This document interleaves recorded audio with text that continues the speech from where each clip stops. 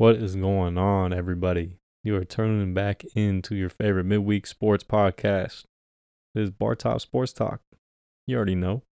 Episode 50 coming your way. Unbelievable, Ryan. How are we feeling, man? Good, man. Nervous. Episode 50. I'm sure there's been people that probably think, how long is he going to do this? I don't know. It could reach something big. It could not. Right now it's just a hobby, but I'm very, very happy to hit this not even a mini milestone. I feel like it's a pretty significant one. What do you think? I think it is. You put in a lot of work on that thing. I don't think people realize that. I didn't realize it. Before, when you and Hector did it, I didn't realize how much work you guys had to do with that stuff. It's been an awesome ride, and then we're gonna make many more memories. This to start us off. We're gonna open up a drink, man. Uh-oh. We're gonna celebrate a little bit. This is one of my favorite parts of having a drink on here. For real. The snap. 1, 2, 3. Love it. Oh. So Ryan, what are you drinking today? For episode 50. How are we celebrating? Classic lime truly. Only 110 calories. I was looking out for you. I know you don't really want to drink beer because you got the Mexico trip coming up. Oh, no, I just don't want to look sloppy for clients, I feel you. I myself am celebrating with the Southwest Boulevard Lager, Boulevard Brewery. New edition. Not bad. It was one of their newer beers. It tastes kind of like a Modelo a little bit. So if you like Modelos, so I suggest it. I don't know how I feel about it, but that's enough of the drinks. I'm just excited. I hope you all enjoyed episode 49. I want to hit you guys with some numbers, and it's really a second to show appreciation to the listeners. I don't know. I don't know if everyone listens every single week. They may or may not, but at some point, you may click on us on Spotify. But just to throw out some numbers, I haven't showed Ryan this yet. Since Bar Top Sports Talk started in, I believe, early February 2022, we are now up to 858 starts. So, that's not a whole lot. That's just people literally clicking play. And, they could stop it, but I appreciate it if you keep going. We've had 632 streams. I'm not sure what that really means. I have no clue. I don't know if that means that you listen to it all the way through or, you just play it for a little bit. But we've had over 600 streams, 80 listeners. I'm just happy we even have 10. Yeah. 47 followers, though. We're almost to 50 followers. Let's go. They're not big numbers, but numbers. They're numbers. I'm happy with it. I think it's pretty cool. Like I mentioned, I appreciate anybody that's listening. I'm glad we even have one person. Yeah. And I checked our RSS feed page where so for context, a lot goes into making sure that audio file goes into Spotify. So we have to go through an RSS feed website, put the recording into that, and then it creates the link for Spotify. So that's what eventually you all will hear. But in the RSS feed, it gives the analytics, which is pretty cool. So I think a few episodes back, I mentioned that we had listeners in Belgium, Germany. Well, one of our most recent listeners is went up pretty high. They're from Canada. That's wild.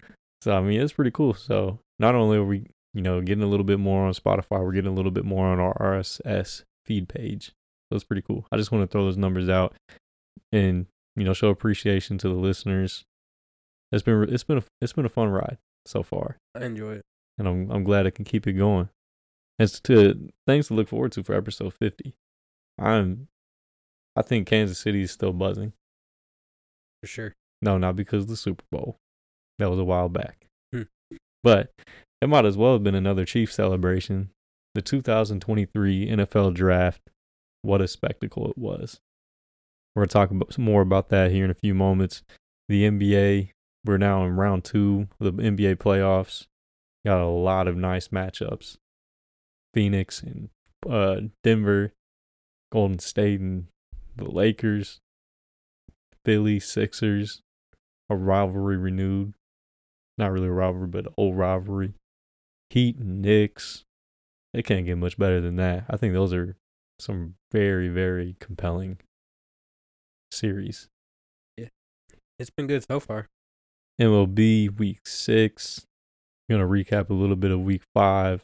Look at the Week 6 power rankings. Have another Royals update. There's actually a little bit more news in the Royals update this week. I know there hasn't been lately. There hasn't been too much to report on, but unfortunately, there's been some moves. Some guys got banged up. Some guys have not been performing well. So we'll have that for you guys towards the end. And to kind of wrap up episode 50, I know I showed my appreciation, right now at the top of the show. At the back end of the show, and I saved this, I didn't want to tell you, Ryan. I wanted to talk about some of our favorite moments. Now, I know you joined this year. You made your debut back in December, but you've been on, I think, roughly 12 episodes now. Yeah, something like that. And I know you've been a listener. You were a listener last year. We're going to talk about some of our favorite moments from the 50 episodes. So I'm excited. Obviously, we're not going to go through all of them, but, I just want to throw some out there in celebration of episode 50 of Bar Top Sports Talk. But to kick it off, like I mentioned, we're going to go NFL draft. I think to sum up this past weekend, Kansas City delivered. I was hyping it up. The media hyped it up. The city did. I think they delivered. The bar was set pretty high. The experience, the sights and sounds, it was incredible. I've never seen anything like that in my life. I really wish you would have went. Yeah, I probably should have. It was incredible. The final count, 312,000 fans over 3 days at the Liberty Memorial / Union Station. And they could have done more. So if you think about, I'm sure you've seen, and some of the listeners from the Kansas City area, you guys have probably seen the Super Bowl parade or the World Series parade. That hill on the Liberty Memorial, it can get quite a few people up there. The street connecting the two, it can you can crowd in even more. The NFL set up barricades to kind of limit that. Oh, I didn't know that. Yeah, so, and they had a capacity limit for 60,000. I think it was on the bottom area, so the street, which was really cool though that they let people in for free right there. I thought it was going to be restricted to like VIP, or you had to have some kind of credentials or something like that. But it was really cool.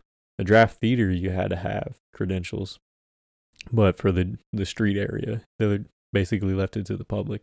And I think that was where the 60,000 capacity limit was. The hill, I'm not sure, but there still was barricades on the hill. I wasn't too big of a fan of that. I think they could have got more. I think we could have beat Nashville. There's a little bit of things kind of conflicting with that, or that impacted, I think, the total number. There was the Kelsey Jam Friday night over in Bonner Springs. It was headlined by MGK, Rick Ross, and Travis Kelce himself, of course. Everyone was going to go out there. I think that was a sold-out show, and there was the possibility of rain. So maybe some people were scared off. I believe Friday night was actually the least. So by the numbers, Thursday, 125,000. Friday, I believe over 80,000. And Saturday, the final day, was over 105,000, I want to say. I want your opinion. So Beale Street was where the 2019 NFL draft was. Everyone hypes it up. It was a grand stage, or not grand stage, but everybody loves that draft. Not necessarily for the prospects, but for the experience and everything. That place, it said they got 600,000. And this was on a street. So Beale Street, if you aren't familiar with it, or for the listeners that aren't familiar with it, it's obviously one of the most popular streets in Nashville. It's historically known for music, bars, country music, and everything. It goes on, I don't know, I want to say maybe 10 or more blocks. But to say they squeezed in 600,000 people in that area, I'm not buying it. Yeah. I saw some of the pictures like comparing. I don't know. Maybe I'm kind of biased, but it didn't look like that to me. No, not at all. Definitely not. Because think about how wide a street is. Now, granted, that's kind of a downtown street, but still, yeah. You compare that to the Liberty Memorial Hill. I might be biased, but when you see like the aerial view or however you phrase it, I don't know. Didn't look like 600K. That's a lot of people. That is a significant amount of people. I just don't see it. I think that the one thing that Kansas City can hang its hat on, out of the cities that have hosted the NFL draft so far, so Chicago hosted it twice. It was in Grant Park, right off Michigan Avenue. Philly, that had it on the. I can't always tell people about the Philly draft. Is that building where the Rocky statue is? I couldn't even tell you the name of the building, but that's where the stage was, and then the crowd was, of course, back in front of it on the street. Dallas and Arlington, that was one of the worst ones. Or no, the worst one was in Cleveland, but Dallas, they just had it in Cowboy Stadium. So no, nothing really unique about it. No, nothing really truly memorable about it. Cleveland, honestly, couldn't even tell you where it was in Cleveland. Cleveland had 160,000, and if you think about it, not very many people talk about that one. And that was in 2021. Oof. But long story short, the one thing that I think Kansas City can hang its hat on, think about the venue. Sure, we might not have had the most the largest crowd ever, but just the scene right there, that hill, it's overlooking Liberty Memorial. If you're at least my height, 5'7", you had a pretty good view of a decent view of the stage if you're on the hill, and you could at least see the big video boards. Now, if you're on the street, even better. I don't think any of those cities could compare to Kansas City in that regard. Might be biased, but I don't think so. The other cities could kind of have that. I mean, I feel like we're the GOAT. Considering we've never done anything like that before. Because how do you prepare for something like that? How do you set stuff up like that, when you've never done it? It takes years of preparation. I thought it was amazing. But I think about other downtown areas, and I've talked to my family, I've talked to friends about it. Other downtown areas don't really have a space like that. There's not really a lot of green, no trees, no grass, if you think about it. Yeah, you're right. I mean, I think Kansas City set the bar high. We may not have had the largest crowd, but allegedly. Yeah, allegedly. I don't believe the Nashville numbers. I feel like it's a little bit skewed, if I do say so myself. Now the viewership did numbers as expected. I believe there were, over the 3 days that the ESPN at least had the NFL draft on television, a total unduplicated audience in the United States of 54.4 million viewers. Now, I don't know if that's the largest or the most viewed ever. Might have been Nashville. I'm not 100% sure. But that's really interesting. 54 million viewers over a 3-day period. That's essentially 3 NFL games. Yeah. I think that's pretty cool. Definitely. There's a few more things I want to talk about Kansas City. Sorry, I'm bragging about my city. Rep the set. I like it. We're going to rep the set. At the end of the first night on Thursday, it was pretty funny. I was driving home after I dropped off Marissa, and I was listening to another sports radio show, and they were upset. People, and it wasn't just them. There's people in the media, people on social media, just the average fan. They were upset because night one, to open up the NFL draft, Roger Goodell brought out Travis Kelce and Patrick Mahomes with the Super Bowl trophy. And people were saying, it essentially became a Kansas City rally, a Kansas City parade, instead of an actual, it focusing on the NFL as a whole. Now, if you could see me right now, I'm grinning from ear to ear because I absolutely loved it. Yeah, but I mean, I feel like that's what they would have done if it was in another city and they had won the Super Bowl, you know? Like, the defending champs, how do you not mention that? I 100% agree. So, for I example, might be biased, though. no, I mean, That is true. next year it's in Detroit. So, if for whatever reason the Detroit Lions win this year, I would imagine they do the same thing, and I wouldn't be mad about it. I feel like it makes sense because you're highlighting the city. Like, that's the city's team. And it just happened 2 months ago. Yeah. I don't know. People can hate us. Win a Super Bowl. Host the draft in your city. Do it in the same year. Then you get to do things like that. I don't know what to tell you. I thought you were going to bring up Travis Kelce throwing the fake Lombardi trophy. Oh, the Kelsey Jam? No. Uh. People made enough about that. That was kind of goofy. That was corny. I will say the one cool thing about this, and my cousin and my brother and a few other people threw it around while you were there. It was essentially like show and tell for adults. And my cousin said it best. If you're a man, or not even a man, if you're a sports fan, specifically NFL, obviously, if you're an NFL fan, everything you've accumulated from in your entire life as a fan, that's the day you wear it. Yeah. So you got to think you're going to get some pretty unique things, some things that people may not have or have may not seen ever. There's some pretty good get-ups. Nice fits, I'm not going to lie. I saw some pretty good ones. A lot of Mike Ditka's running around. A lot of Blazers. I saw a Packers fan with a cheese championship belt.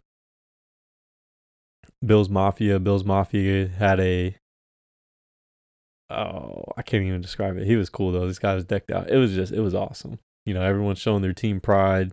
It was really cool.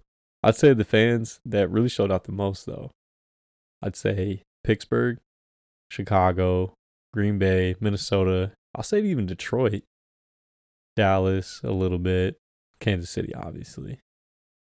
Throw in a little bit of Denver. Those are probably the most fans I've seen there throughout the 2 days that I went. Yeah, we were at the Plaza Saturday, and it was just crazy. You see giant groups of people with all their team gear on. It was cool.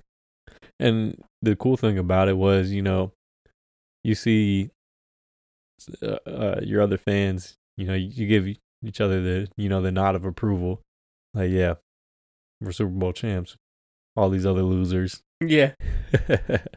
But then it honestly is really cool. You get to mingle with all these other people from across the United States and even from across the world. Kansas City, they've now branched out to Europe. They're starting to become a brand in Germany. Because, that's where they're going to play this season is in Munich. So there's that factor. It was just so cool. They had so many events. They had the events for kids, the 40-yard dash, vertical jump, precision passing, different things like that. We actually got to meet Marquez Valdez-Scantling. You did? Yes. Did you get a picture? Of course. That's wild. You didn't tell me that. Mm-hmm. So this was at the Little Caesars precision passing. I went against him. So did my cousin. So did my little cousins. And then my Marissa did as well. How'd you do? I did. I did okay. I could have done better. You're rusty though, Yeah. Had to throw the ball a little bit. I had a nice spiral. I will say that. It's video proof. Hit me up. I'll show you. I still got the arm. Uncle Rico. But it was cool. My little cousin, Marquez Valdez-Scantling, was messing with him a little bit. Picked him up. He was like trying to swat his ball. It was funny. That is cool. My cousin actually asked him because Valdez-Scantling, of course, played for the Green Bay Packers. So my cousin, who's a huge Broncos fan, asked him who throws a better ball, Patrick or Aaron. And then my cousin's while he asked that, he's wearing a Von Miller jersey, Broncos. And Marquez replies, not Russell. Yeah. Dang. He was ruthless. He didn't like Bears fans, which was funny as well. I'd say the general consensus from the media, the public, I think it goes to my point. Kansas City delivered. I mean, I know you weren't there, but I know you've seen videos, pictures. It was one of a kind.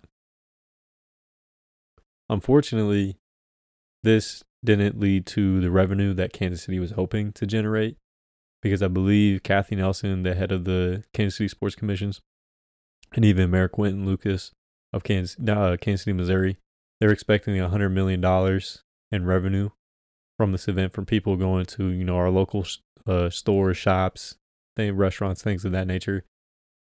I guess it underperformed in that regard. And a few of the local businesses were kind of upset. But I don't know. Some of these were like, I think there was an article in the Kansas City Star. One was a plant shop kind of talking about that they were a little upset that, they didn't get as much foot traffic as they were anticipating.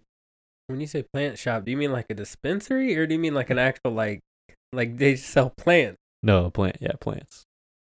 Like a nursery.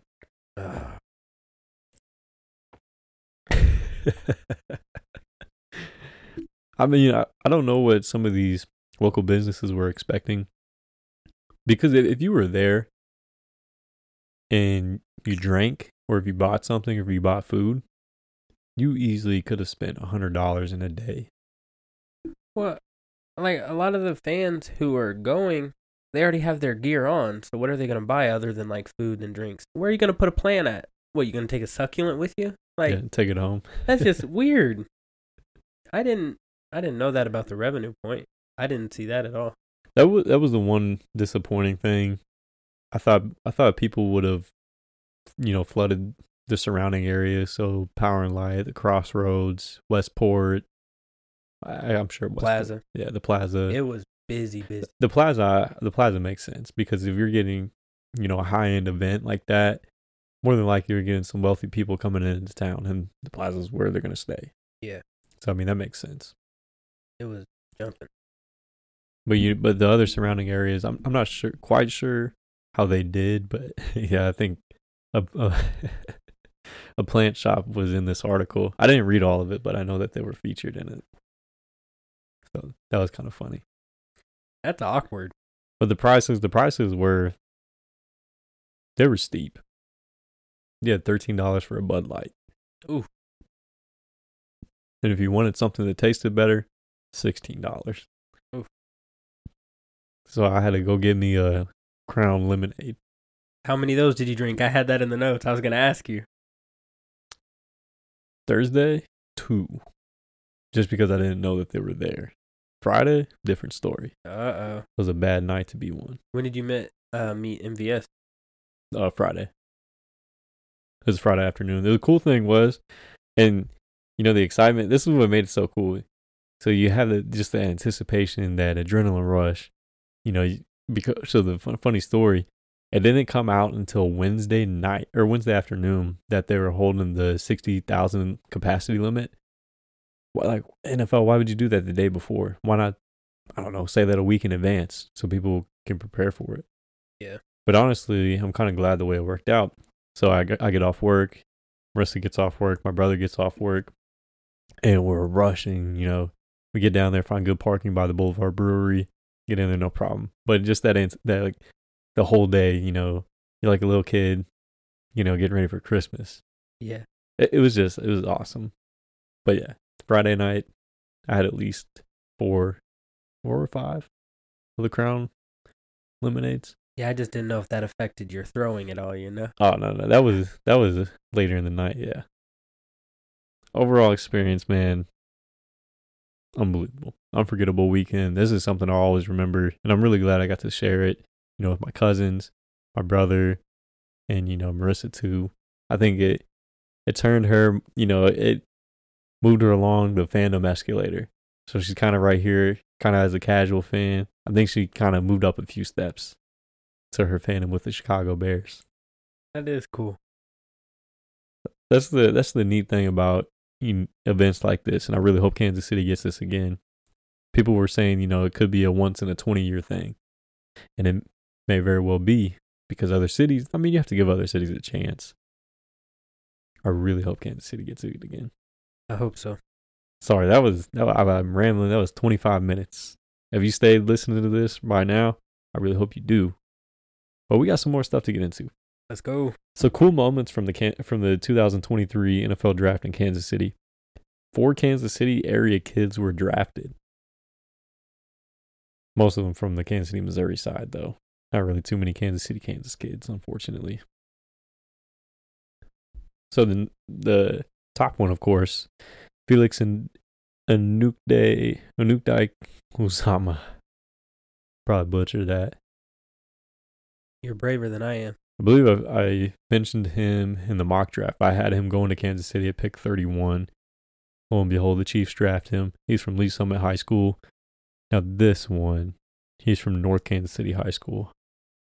He's from Northwestern. I'm not, out of respect for him, I'm not going to try to pronounce his name. He got drafted by the Indianapolis Colts. Eric Scott got drafted to the Dallas Cowboys. Actually, I think he might have signed as an undrafted free agent. I'm not sure. But he's actually from Baser, Linwood. He's from Southern Miss University. And then Ronnie Bell. He was pretty popular at the University of Michigan. He got hurt a few times there. Expectations were pretty high for him, so he slid a little bit in the draft due to his injury history. But he went to the San Francisco 49ers. He went to Park Hill High School. Had to shout out the Kansas City kids. I think that's really cool. And I had something pop up. Sorry. Joey Porter Jr. I was glad to be there for this. So Joey Porter Sr. was a longtime Pittsburgh Steelers linebacker. And as I mentioned, there were quite a bit of Steelers fans there. Steelers fans travel pretty well to different events and to different cities. That crowd went crazy whenever they drafted him. That was like kind of a full circle moment for the Porter family. I thought that was pretty cool. Isaiah Bolden of Jackson State was the only HBCU player drafted this year. So that's pretty cool. I don't think it doesn't happen very often, and it should. Some of those kids need a chance. Deuce Vaughn getting picked by his dad was a really cool moment. Yeah. Did you get to see that? Yeah, that was cool. So, obviously not a fan of Kansas State, but, I respect Deuce Vaughn a little bit. I don't know how he'll pan out in the NFL. I think he's a dynamic runner, but the guy's shorter than me. And I'm pretty short. Granted, Hard over height, man. Hard over height for sure. But it does play a factor. I get what you mean. I'm just messing with you. And another thing, Slaps Barbecue. Shout out to them. They're in Kansas City, Kansas. I believe down in the central area. Could be wrong, but I've been there a few times. Have you had them? No, I don't believe so. Very underrated barbecue place in Kansas City. They won the KC Smoke Showcase. So they had that down there. I believe that was day 3 of the draft. They had that. That was pretty cool to see.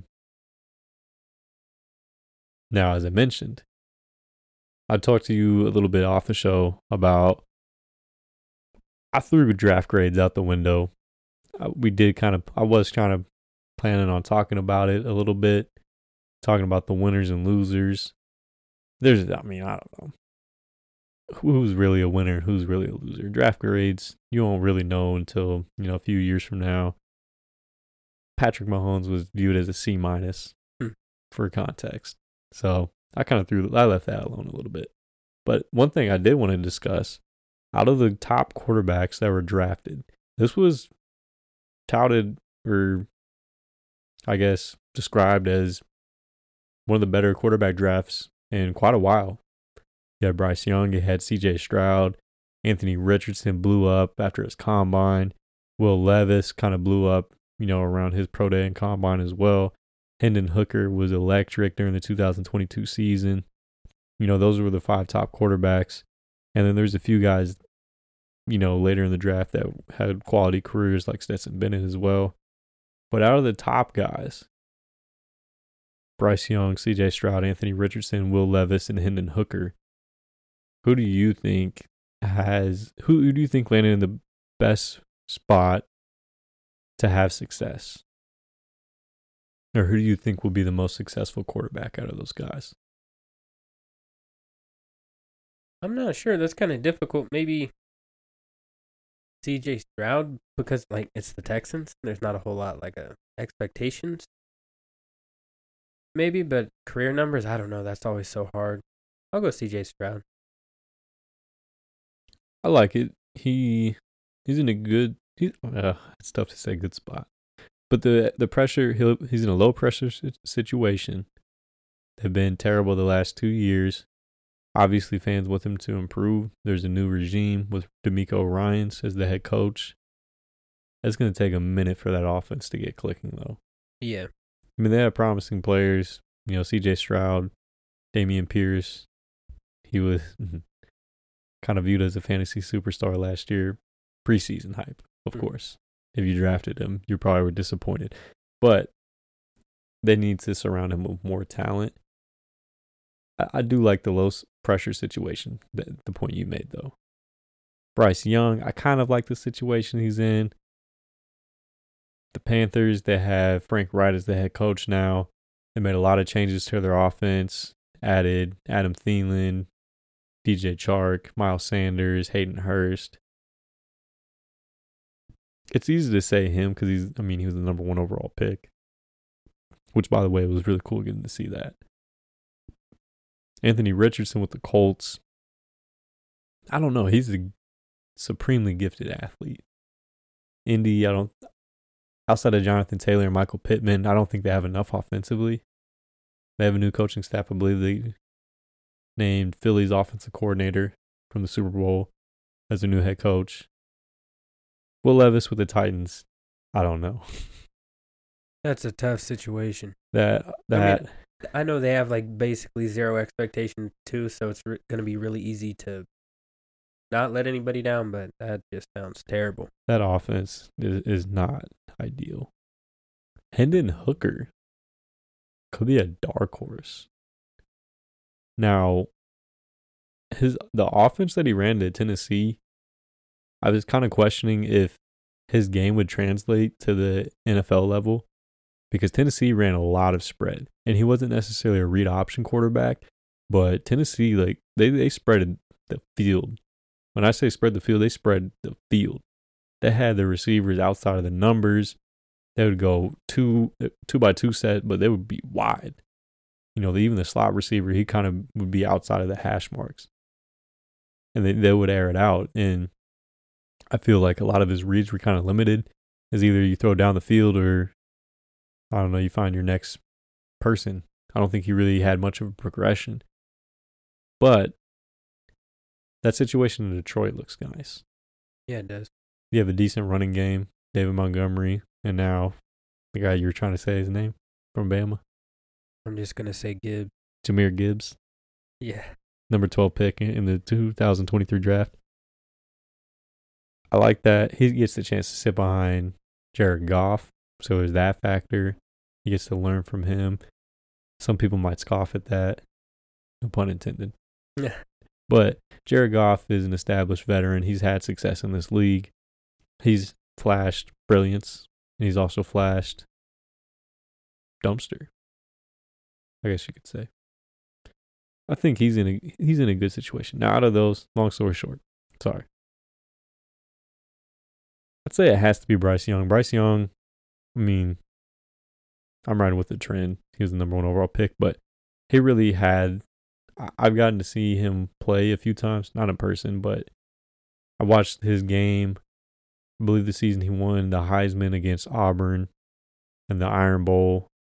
The way he willed Alabama to victory in a game that he didn't particularly play well, but the way he handled a high pressure situation like that, I want to say it was on the road, and even the national championship game against Georgia, Alabama was never out of it, even though Georgia was probably the better team. He's a winner. Yeah. I really like him. I think so don't take this the wrong way. I think he's like Mahomes in the sense that you can never count him out. Play style, I don't think their play style is identical, but you can never count Bryce Young out of a game. I'm excited to see those kids play.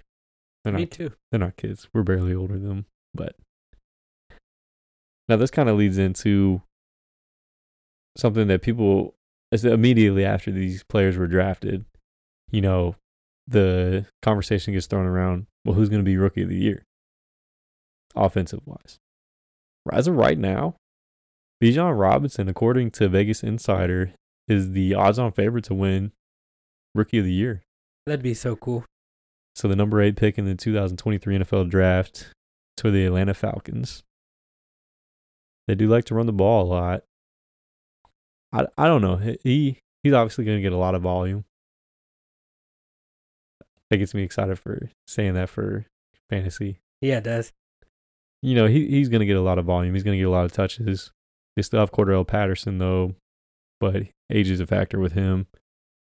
Drake London, Kyle Pitts. I mean, there's a few mouths to feed. There's no guarantee that he'll become the day one starter either. So, I'm not sure if I would bet that, but just throwing that out there. Bryce Young, of course, is the second. CJ Stroud, third. Jahmyr Gibbs, number 4. Anthony Richardson, number 5.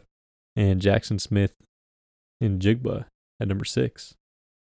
Pretty interesting. He's landed in a good spot with Seattle. I like it. And another conversation that gets thrown around this time of year after the draft. Who is going number 1 next year? That's always the conversation after the first draft, after the current year. Too early. Yeah, the way too early. That's what people are already looking forward to. And for good reason. The 2024 draft class is already stacked within at least the top of it. Of course, it's headlined by current reigning Heisman Trophy winner Caleb Williams. A lot of people have him mocked to Arizona, which means that they're more than likely moving on from Kyler Murray after he just signed that massive contract last year. Oh, that's weird. That is weird. I didn't know that. So maybe there's a trade scenario next year.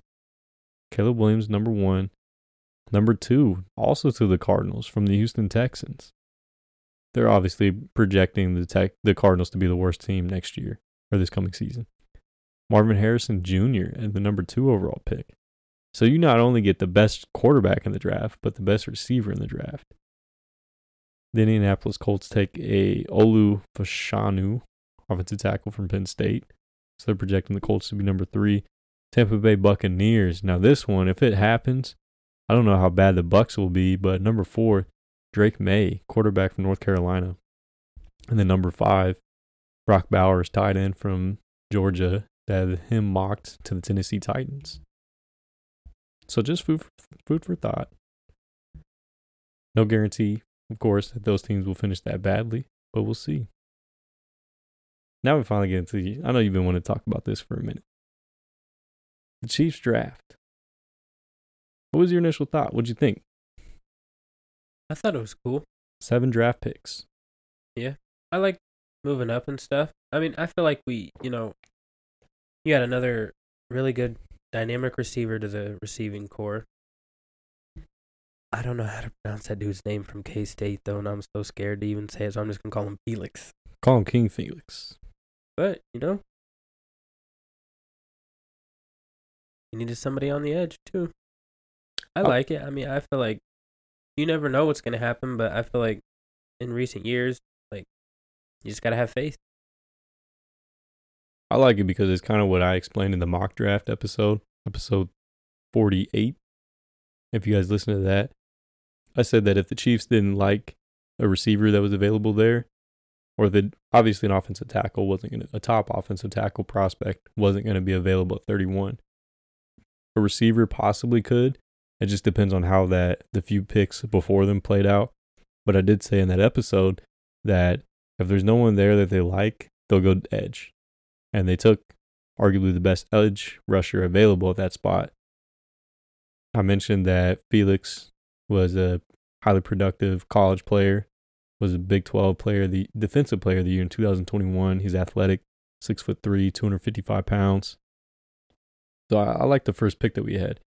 Now, the thing that I really liked was that we went defense. So there was a kind of a chart that showed the draft capital and how it was used for all the teams. So, for example, offensive-wise, the top teams were Carolina, Houston, Tennessee, Indianapolis, Detroit. Kansas City was at the bottom for draft capital used on offensive needs or necessities. Now, you switch it around to defense, Kansas City was towards the top for defense. I believe they used 5 of their 7 picks that they had 10 picks, and I did mention they weren't going to use all 10. They ended up drafting 7, and 5 of the 7 draft picks that they had were defensive players. So not only did they draft King Felix, but they drafted Shamari Connor, safety from Virginia Tech, B.J. Thompson, who's an edge rusher from Stephen F. Austin, FCS school, Keandre Corbin, defensive tackle from Texas, and another cornerback, Nick Jones from Ball State. I think it was smart. You don't know the future of players like Derek Nottie. Derek Nottie, I believe, is on a 1-year deal, so you get a 4th-round defensive tackle from Texas. I heard that Shamari Connor, Keandre Corbin, he's a 6th-round draft pick. He was a pretty productive college player, from what I've heard. You get him to possibly replace him. You added competition to the edge, which you need because George Karlaftis is still very young. You added, I believe his name was Charles, I forgot his last name, from the San Francisco 49ers. We added him in free agency. But to get depth, because the other guys, I think there's Malik Herring, and Joshua Kando. Joshua Kando is probably on his way out. But you get guys like B.J. Thompson, who was a pretty athletic dude. He's 6'5", 233, though. Or 6'5", 225, something like that. He was skinny. He looked like a forward in the NBA. So, I was happy about that. I had no complaints. I mean, I don't have a full analysis. If that's what you all were hoping for. I do apologize. I did see that these players, according to like an athletic type of grade, so from 1 to 10, this draft class as a whole averaged at a little over an 8, according to this athletic grade that I believe some NFL teams use. And I think for context, last year's draft class was an 8.7. So I think the trend that Brett Veach is going, we're going more younger, we're getting more athletic, which I love. We need some athletes. That's the direction the game's going. After having guys like Ben Neiman and Daniel Sorensen, I'm glad we're adding some athleticism. So I'm excited. As to who I would say will be the most productive from those guys, it's too early to tell. The nice thing about all these draft picks, they're in probably one of the least pressure to perform in as a first year player. There's no pressure at all. Just be you. You're with the Super Bowl champions. Their roster is already structured pretty well for this season. Next year is a little bit of a different story. You kind of have to get a little bit more flexible with the salary cap and everything, because I believe we do have quite a bit of free agents next year. But this year, just learn. Be a sponge. Get better. Develop. Probably treat it like a redshirt year. They might not get a lot of playing time. A few of them probably will, but they're in no pressure at all. That's what I've described. I described it to Hector for Felix with a pick 31. Some people say that, oh, well, there's probably players that were better than him at that spot. Well, it doesn't matter. We liked him. Obviously, Brett Veach liked him a lot. We needed depth at edge rusher. That's a safe pick. I like it. Any pick's safe when we got the GOAT as our QB. Correctamundo. That's the longest we talked football. I don't know how you remembered all those names, dude. You were rattling off names, and I was like, oh, God. Oh, no, I had it. Yeah, I had it pulled up. Well, yeah, I know, but still, just being able to, that's crazy. We'll get into your favorite segment now. Let's go. We're going to transition to the hardwood, man. Round 2. Ding, ding. What are your thoughts so far? High level of basketball being played right now. I like High level of basketball being played. Lakers Warriors has the makings of being one of the best series in quite a while. Yeah. As long as Anthony Davis shows up and produces like that every night, it really might go 6 or 7 games. I hope it does. That would make for great TV. Yeah, it would. I had high expectations for Phoenix and Denver. I think I said that last episode. Chris Paul's hurt. Yeah, and even before that, he wasn't playing very well either. It's kind of sad. A tradition like no other. Chris Paul getting hurt in the playoffs. Unfortunately, I'm not saying that. No, it's obviously not a good thing, but I do feel bad for that dude. I know you don't like him though, but that is surprising you're saying that. Yeah, I mean, I feel terrible for the dude. I mean, look at all the injuries on those Clippers teams. I mean, because they were like the first viral team, I feel like. Lob City. Of our life or whatever you want to call it, like generation, like with social media really starting to take off, like when they were popping off. Lob City. Blake, DeAndre Jordan, Chris Paul. The end of round 1 was exciting. Warriors and Kings. Who would have thought that would go 7? I didn't, especially after the De'Aaron Fox injury. I was like, it's over.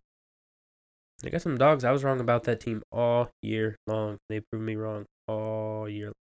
The Lakers shut up the Grizzlies. Legendary. Miami Heat.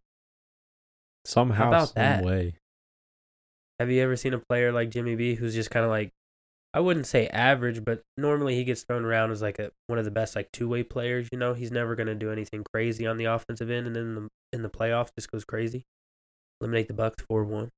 If this makes any sense, he's one of the most overrated players, but at the same time, one of the most underrated players. Yeah. He's a playoff dog. He is. That's what you want, your star to step up. Hopefully he can come back for game 3 and not be affected by that ankle. But at the same time, I kind of hope that New York beats them. New York and Miami, it makes for a good series too. Kind of hard-nosed teams, defense. Both teams don't really have a lot of stars. It's more, established role players that aren't super athletic, but the fundamentals are harped on with the coaches, Tom Thibodeau and Eric Spoelstra, both guys that have been established coaches in the league now for a while. How about the job Eric Spoelstra's done? He just keeps winning. I don't know how he does it.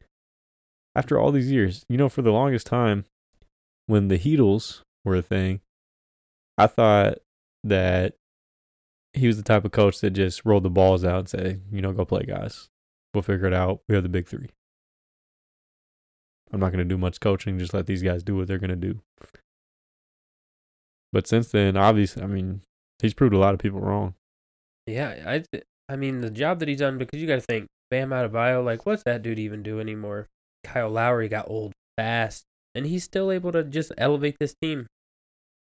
He gets the most out of his players. I don't know, it's weird. Did you, speaking of Kyle Lowry, did you see the post Jack Harlow had? Yes. That dude is so sus. That was one of my favorite posts ever.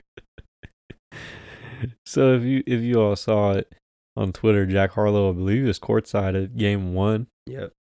Of the Knicks and the Heat, and apparently, did it actually happen, or is he just lying? I don't know.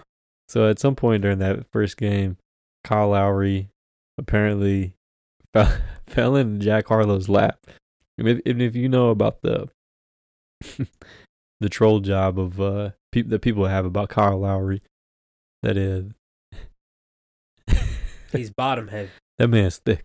Yeah. And according to social media, it makes me think of that one video. The guy's in the courtroom. He says, "Girl," and they're reading one of his quotes. He's like, "Girl, you thicker than a bowl of oatmeal." Yeah, thicker than a Snicker, dude. Essentially, that's what Jack Harlow said about Kyle Lowry. He said the rumors are true. Like a pillow. That was hilarious. That was wild. That's been one of the funny moments of round two.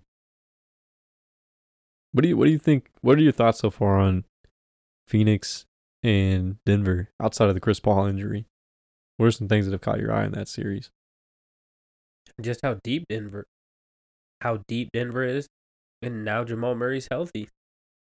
Like, actually healthy. They're such a deep team. It's crazy. I think this is their year if they're going to do it because they have too much talent from top to bottom for all those people to stay. They're so well coached, too. I think CB guarding high school kids 5 years ago, and now he's guarding KD. KD's 2 of 8 from the floor, and I believe he has 3 turnovers when CB's guarding him. I think that's really cool. Michael Porter Jr., then Aaron Gordon, obviously Joker. They're such a deep team.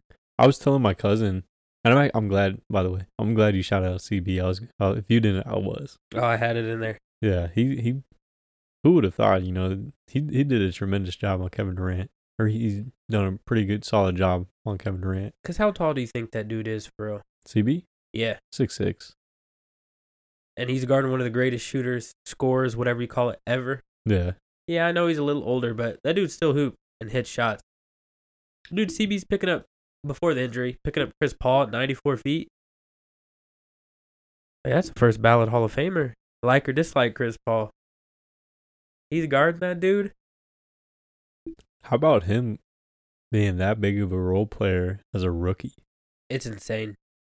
I don't think he gets enough attention nationally. I think that's a testament to the job that Bill Self does at getting these guys ready. Sometimes they don't pan out, but Christian Brown's an example of a kid that's going to stay for 3 years and really take that coaching. Obviously won a national championship. He's, what was it, the fruits of his labor? Yeah. It's showing. But Denver, one of the things I've been surprised about, when Aaron Gordon was first traded there, I never thought he would be that good. I thought it wouldn't last that long. But he's actually found his role in that team, and he fits very well with them. Yeah, he elevated his game. Kind of got the jumper going. Just stop. He just knows how to play his role. And I think that's the most important thing. When you have so much talent around you, some people try and outshine that talent, but he knows where his game's at. It's a very unselfish team. Even their interviews, all of them, they never give the credit to themselves. It's always their teammates first. I think that's the epitome of, Jokic. I think it starts with him. And, it trickles down to the rest of those guys, and it is really cool to see. Now, the other series that we haven't highlighted yet, we talked about it a little bit. Philly and Boston. Yeah, I didn't want to hurt your feeling. That was shocking. Boston had that game wrapped up. Because we were texting and we were like, series is over if JoJo can't play. It's over. And then I was like, what? They won? But Paul B-Ball Reed. I'm not gloating, man. I know it's hard for you. I'm not. I'm just rooting for any Jayhawk to get a ring. I don't care what team it's from. That's just disappointing. How do you lose to a Joel Embiid-less Sixers and they had rest and you guys didn't? Yeah, sometimes too much rest, though, that can be a bad thing, too. They should have won. I think they should have, for sure. Late in games, that's been the story of the Celtics this season. They've been arguably one of the greatest teams in the league this year. But when, for whatever reason, late in games, when they're up probably double digits, they just fold out of nowhere. They just start doing uncharacteristic type of things. They don't play within themselves, and they just make stupid mistakes. What I've noticed, and obviously you've watched more Celtics games than I have, is they really play up to the competition or down to the competition. If I'm wording that correctly. No, that's exactly how it is. I mean, that should have been a 4-0 sweep without JoJo. I mean, I don't think anyone had the 76ers even winning a game. Maybe stealing one at home, but to win game one at Boston, I mean, you needed James Harden go crazy, Maxey, Tobias Harris. Paul B-Ball Reed came in there. I mean, he played probably as well as he could have. I thought that was kind of crazy. I think he had I had it in here, I can't remember, but he had a pretty good game. He had 10-5 and I don't know. I'll tell you the unsung hero. The reason why the Sixers even won that game, Melton. Was it Darius Melton? DeAndre Melton? Something Melton. I have no clue. I think he scored over 20. I think he's the reason why. Obviously, James Harden played phenomenal, but even with that, there were there were times when they were down 10 points or more, but Melton would hit a three at some point. He would get a bucket. He was the unsung hero of that game. Game 2 tonight. Yep. What's your prediction on that? JoJo back? I don't know, because I was looking at first, so it started with Skip Bayless, so who knows how true it is, but he said with his 76ers Connect and like Bleacher Report, they sent out a notification about it, and some of the other like major like ESPN stuff, that it was like a sprained LCL. They didn't think he was going to be able to play. He's only skipped at 30 or 40% of what he normally is. That's what his inside person says. Who knows how true that is? But for all the other platforms to be sharing it, it must hold some weight. I don't know. It depends on how healthy, but why risk it? Why risk your future?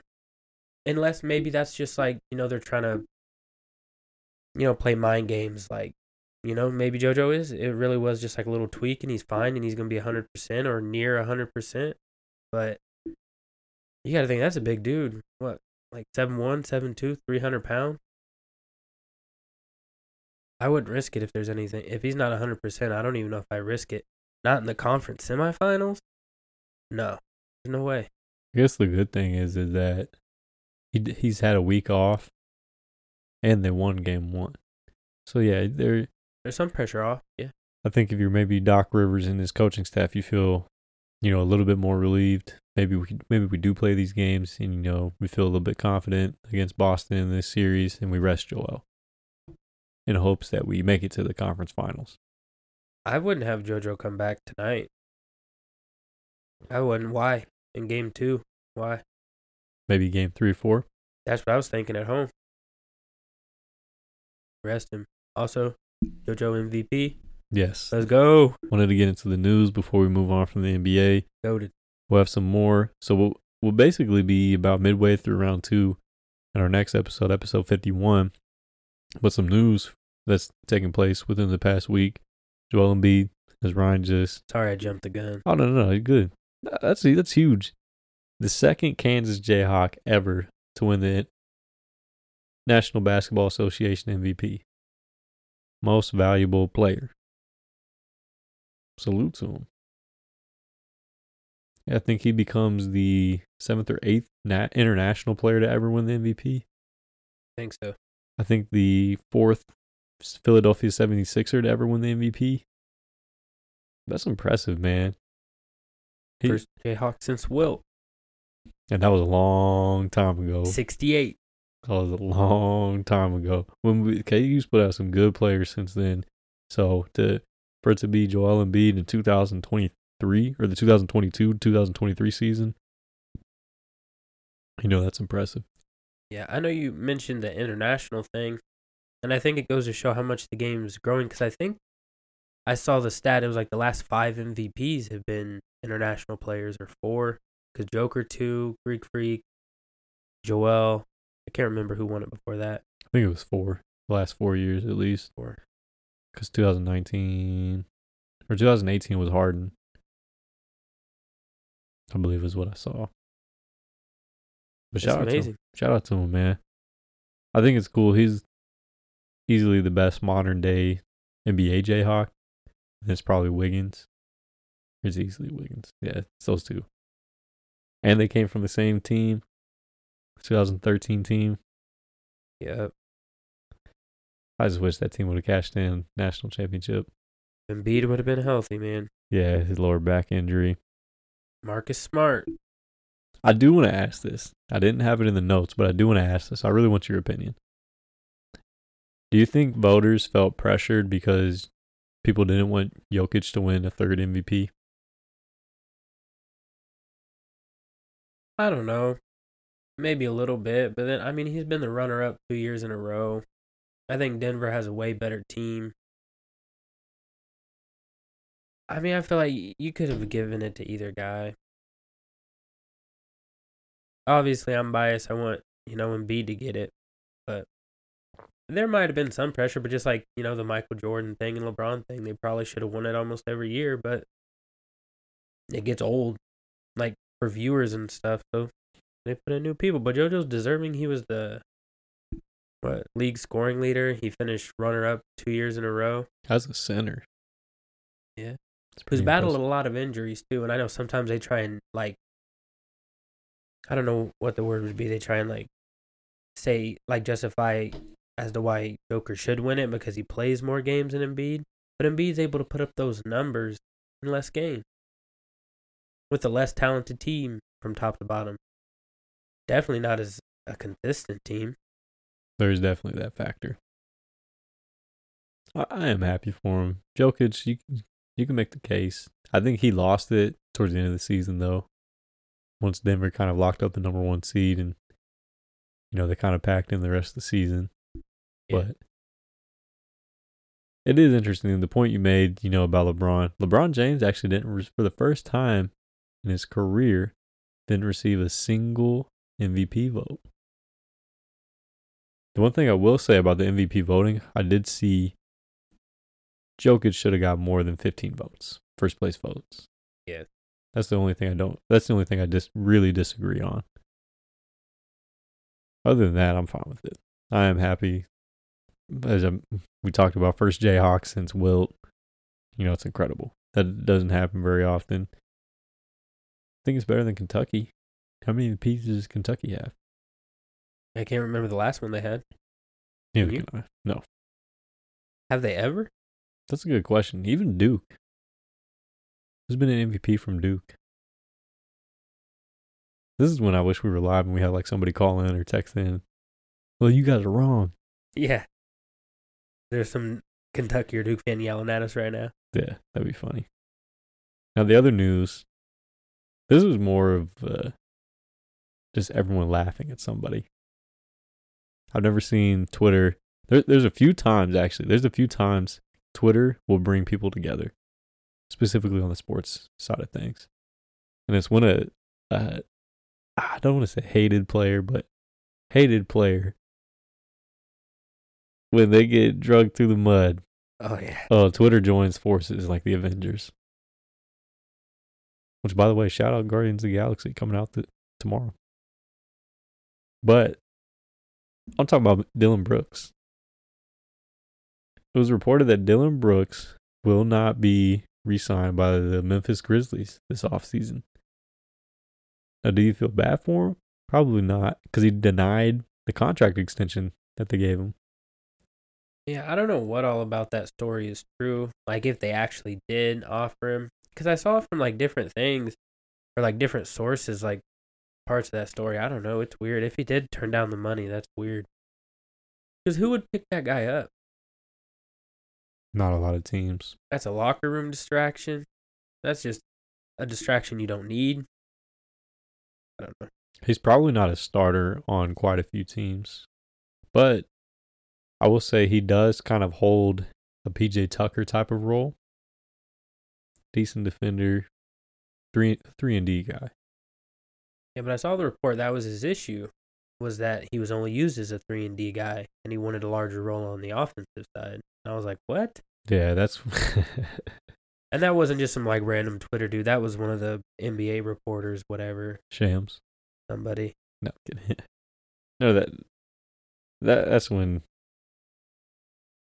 He Like, I get it. You got to have confidence, and to make it to that level, you have to believe in yourself 110%, and you can't let anyone get in your head. I get it, but you're playing against, you can argue GOAT or not, whatever, top couple players of all time, and you're just going to start messing with him? Like, that's, ooh. What's that one video? You're not that guy, pal. Yeah. He doesn't have that dog in him. Do you think... You're so annoying. They don't want you back. Like, think about that. Like, that's really what it is. Do you think the Shanghai Sharks come calling? Probably not. Ni hao? Maybe. A couple Puerto Rican teams interested in it. They might get him. He might go to like Manny Pacquiao's league. In the Philippines. Yeah. See, we can have fun with it. This was a time that everybody came together. NBA Twitter. That's what it is. Yeah. He brought it on himself, though. He did.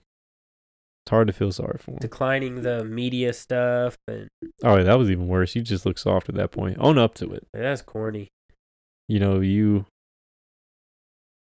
Embiid was crying his eyes out when Kawhi hit that shot against them. He still went and talked to the media. How many times has LeBron lost in the finals and always talks to the media? I don't know. You just have to man up at that point. It just shows your true character. You got to accept your failure and, learn from it, grow from it. Be mature. People are going to clown on you and it sucks. It's going to suck for a while. It's going to hurt. Be a man. If you're man enough to act like you're that guy, have a little bit of humility too. Yeah, he's like a best choice Draymond Green. He is. He's a poor man's Draymond Green. That's pretty fitting. Young Draymond Green. Draymond Green's he's getting kind of slow, but I don't get how that dude's already gray at 33. But I mean, that's another story. MLB. We're getting towards the end of this 50th episode. Week 6 power rankings. We'll start there. Tampa Bay Rays continue to hold down the top spot. Okay, now we're back in the same situation. We have the Braves, the Rays, Braves, and Jays. Tongue twister. The ultimate tongue twister. Tampa Bay, number 1. Atlanta, number 2. Toronto, number 3. Milwaukee, number 4. The Baltimore Orioles stand up. They've been playing really good baseball as of late. Their current record, I'm happy to see because last year you could kind of see it that they could potentially turn into a wild card team, and now they're 20-9. They're a few games back in the AL East lead to Tampa Bay. Falling behind them, Houston Astros, Pittsburgh Pirates. I said they needed to be in the top 10, and they're in the top 10.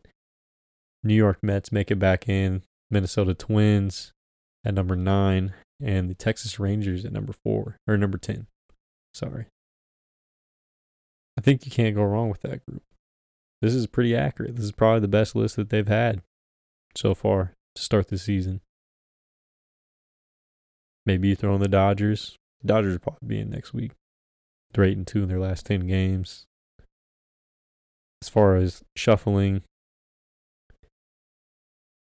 I don't know. Maybe put Baltimore over Toronto. It's kind of hard. Those are probably the top 10 teams in baseball right now. Maybe you throw in the Dodgers over, I don't know, the Mets maybe. What are the Mets? Mets are 16-4, 3-7 in the last 10 games. I hate it when that happens. I mean, granted, this does come out on a Monday, and it is Wednesday. I don't know. That just doesn't make sense. I just said the Dodgers record. I don't know. That's weird. I think that would be the only thing I'd change. I would take out the Mets and put in the Dodgers in the top 10. I think that's pretty accurate, though. Some news. Players of the month.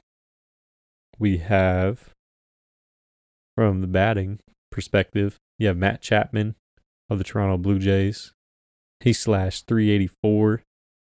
Had a 1.152 OPS, 15 doubles, 5 home runs, 21 RBIs. Ronald Acuna Jr., the Atlanta Braves, 352 batting average, 986 OPS, 4 home runs, 14 RBIs, and 13 stolen bases. And then you also have the pitchers of the month. This is April, of course. Garrett Cole on the AL side.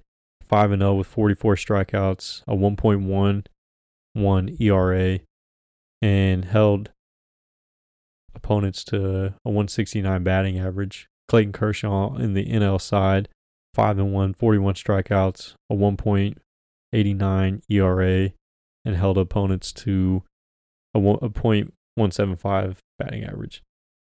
And then lastly, you have the rookies of the month. At AL side, you have this guy. Tell me what you think this last name would sound how you would pronounce it. So the guy's name is Josh, and his last name is Jung. Unji? I don't know, dude. I'm bad with names. Apparently, it's pronounced Young. Josh Young of the Texas Rangers.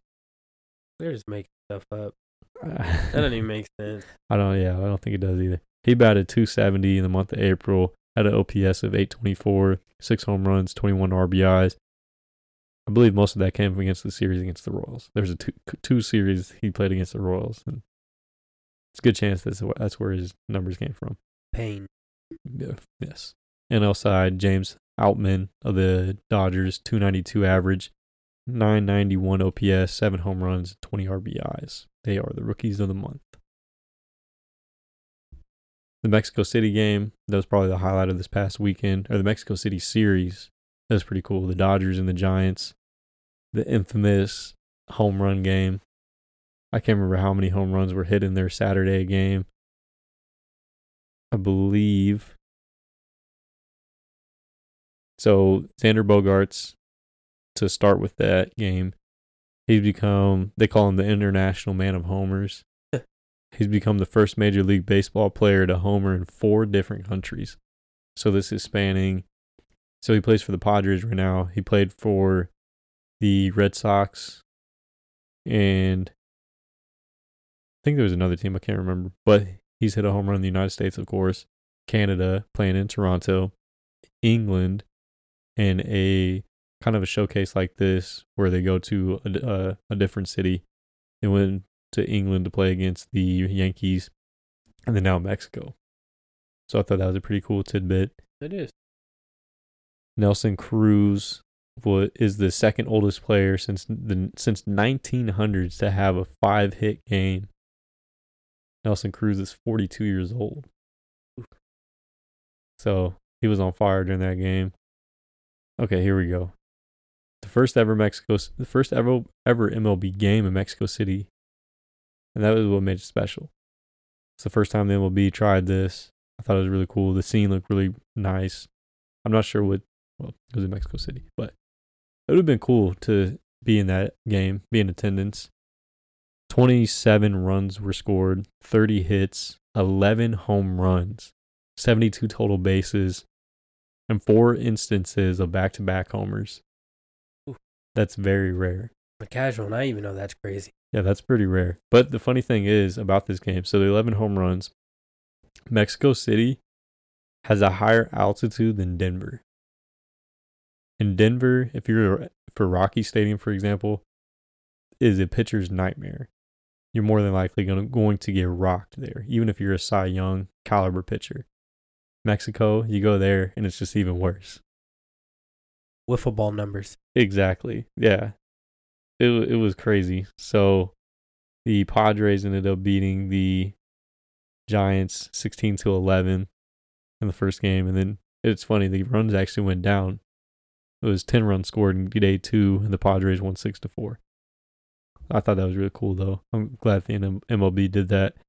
Jacob deGrom, a tradition like no other, is back on the injured list. Are you familiar with Jacob deGrom? A little bit. Arguably one of the greatest pitchers in modern day baseball. But as the last few years, he gets hurt a lot. Bryce Harper made his return. And Bryce Harper actually recorded, it's the fastest recovery of Tommy John surgery for a Major League Baseball player. 160 days. Granted, he's not going to be throwing at all. He's wearing a super heavy duty brace on his right elbow, I believe, or it might be his left elbow. I can't remember. One of the two. I think it's his right elbow, or is his left elbow? Maybe it's both. I don't know if he's left or right-handed. I just know that he's coming back, or came back. I saw that. I got the Bleacher Report. He actually recorded his first hit today in today's game for the Phillies. It's incredible. Did he come back too fast? I don't know. I think you have to be very cautious if you're the Phillies. You have a lot of money invested in him. More injuries. The Yankees are probably one of the most injured teams in baseball. As of May 1st, they have 1, 2, 3, 4, 5, 6, 7, 8 players on the 10-day IL or more. And they have other players that are on the 60-day IL. The latest addition, reigning MVP Aaron Judge. Not a good time to be a Yankees fan. I know who that is. Yeah, Yankee. I'd hope. He's one of the biggest names in baseball right now. And lastly, for MLB news, this was really cool. Another cool moment for Kansas City. The Negro League Hall of Fame plans to build a new museum down on 18th and Vine, $25 million complex. It's going to be bigger. It's going to be better. I've never been to that museum. I still need to go see it. Ryan, I encourage you to go see it. Yeah, let's go. Maybe it sparks your interest in baseball. Probably not, but let's do it. But either way, it's a great experience. It'd be great to see. It's really cool. There's the history side of things as well. So, you have that factor in it along with sports. In the month of February, they actually have it free for people to attend. All they ask is for a donation, though. So, Bob Kendrick, he made that announcement. He is the CEO of the Negro League Hall of Fame. I'm not quite sure what his title is, but he's one of the head guys. And it was really cool this year. The MLB The Show, the video game, actually incorporated the Negro Leagues into the video game this year. I didn't know that. That is cool. So it's nice that, that history of baseball is finally being told. It's really cool. It doesn't get highlighted enough. Now we'll get into the Royals update. First things first, I'll say help is on the way. It was reported earlier this week that two rising prospects, Drew Waters, who we acquired last year around the trade deadline from Atlanta. He was one of their top prospects. He's a center fielder. He is reported to start his rehab assignment in Omaha this week. So the Storm Chasers are AAA affiliate. And then Daniel Lynch is scheduled yesterday. He pitched for Northwest Arkansas, which is our AA affiliate. Those are two guys that could definitely boost the morale of this team. Drew Waters, in his short time with Kansas City last season, did pretty well. Daniel Lynch, you're anticipating him to make an immediate impact in the starting lineup. So definitely excited to get those guys in there. The injury bugs hit the Royals too, though. Nicky Lopez had an emergency appendectomy surgery. You're in the hospital field. What is that? No clue. I was trying to think about it. Okay. But to replace him, Miguel Garcia got called up from Omaha. And then some guys that got sent down. I alluded to it at the beginning of the show. Not only are there some injuries, but there's been poor performance. And poor performance means you get demoted. So Franmil Reyes and Jose Cuas were recently sent down to Omaha. Freddie Furman, who is a catcher, got called up. And left-handed pitcher Austin Cox also got called up. The Royals currently stand at 7-23 through 30 games. One of the worst starts in franchise history. And that's saying something. We have a run differential of -68. 2-game losing streaks, 3-7 in their last 10 games. The one positive that I will say, if there was ever a time where they could really get some momentum this season, is this week and a little bit into next week. We play the worst team in baseball, which if that's even possible behind us, the Oakland Athletics. We play them this weekend in Kansas City. So it's a 10-game homestand. We play them. We play the Chicago White Sox, who are also one of the worst teams in baseball. We have a 3-game series with Oakland and then a 4-game series with the White Sox before we go on the road to, or no, maybe I have that wrong. Or we're in a current series with the Orioles, one of the best teams in baseball. And then we play the Athletics, and then we play the White Sox. So maybe if you can be a little bit competitive against Baltimore tonight and Thursday, And then the rest of the homestand, you do pretty well against those bad teams. I mean, somebody's got to win in those games. Yeah. You'll take what you can get. 3 of the worst teams in baseball. Hopefully you get some W's before you go on the road to Milwaukee and San Diego. So get a little bit of momentum before you play some good teams. As they're saving the season, I don't know. 7-23 through 30 games. More than likely not making the playoffs. Pain. Safe to say. I wish I had better news. But, I mean, tickets are cheap. Yeah. You can get some really good seats. We'll say that. Sure. Tune back in next week for episode 51 for week 7 power rankings in MLB. Hopefully we have a more positive Royals update. We'll see, though. Now, before we wrap up the episode, I alluded to it earlier. I added this right before the show. Some of our favorite moments through the 50 episodes of Bar Top Sports Talk. We're not going to go through all 50, of course, or really even to remember all of them, because it's been over a year for some, and some of them got deleted. But Ryan, I want to ask you though, what have been some of your favorite moments so far? It might sound weird because it's not normally my thing, but when you and Hector used to do the little pop culture segment thing, I really like that. We do need to bring that back. I thought that was really cool. There has been a lot of movies that have come out to start this year. There's been a lot of notable ones. Evil Dead, Guardians of the Galaxy, Scream 6. I haven't seen that. Is it good? Slasher movie. Yeah, I love it. It's cool. I mean, it's something different. Yeah. I'm not going to say it's a great movie, but just go in there and have fun. Some people are too critical of horror movies. Yeah. Air is out. The Michael Jordan movie. Avatar came out earlier. I'm talking about right now, though, at least. But there's quite a few movies. And even, earlier, Ant-Man and the Wasp. We do need to incorporate more pop culture. I'm glad you brought that up. What are some other ones? Other moments? Probably my first episode. Oh, man. Because I've always been nervous and socially awkward, but this really pushed me out of my shell a little bit. Still awkward, but I think the show helped me get through that a little bit. So I guess, I don't know if that counts, but. I think it does, yeah. I like that. I remember it like it was yesterday. The Chiefs Hawaiian shirt. Oh, yeah. Still got it in my closet. Noel had me decked out. I will say, there were quite a few people that said, man, is he going to talk? Yeah. Dude, you don't realize how hard it is. You think you talk sports with your friends all the time, and you're like, I watch sports all the time. It's so easy. I'll just say the same stuff. When you know that, even if there's only a few people listening, it is stressful. It's been fun, though. It has. Oh, it's very fun.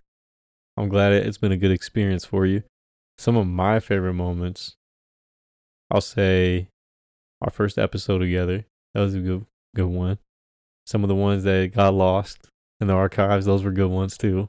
Yeah. Unfortunately, we don't have those, but I'd say last year, getting to talk about the Jayhawks winning the national championship, that was a lot of fun.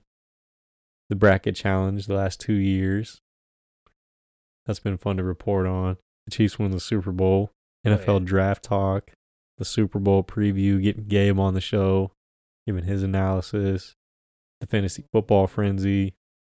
I feel like there's been some good ones. Is it perfect? No. We're still learning. It's a learning process. There's a lot of things I could improve on, but it's been fun. It's been a lot of fun. I mean, I think about starting out. So you asked me before we started the show, when do we first start recording, me and Hector? So it took me 4 weeks to really, build up the courage to really get in front of the mic and do it for real. Oh, it is incredibly. I underestimated it. So me and Hector actually, fun fact, we had at least 3 or 4 test runs before we actually did the first ever episode. And that was we did it towards the end of December. Or no, we did it at the beginning of January.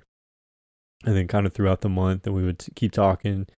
And then beginning of February, we did it right after the Super Bowl in 2022.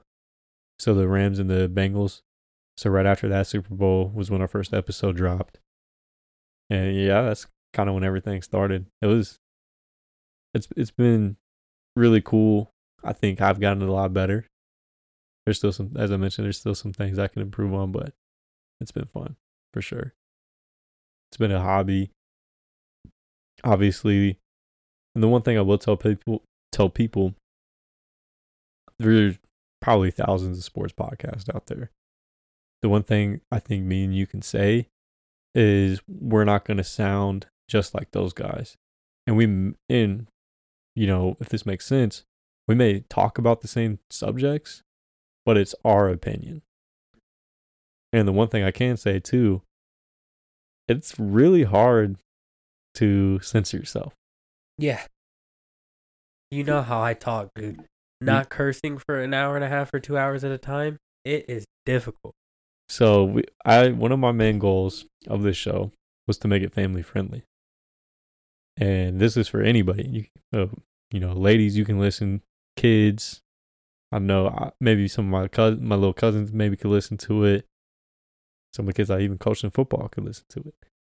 Even, some of my older relatives, grandparents, if you're listening.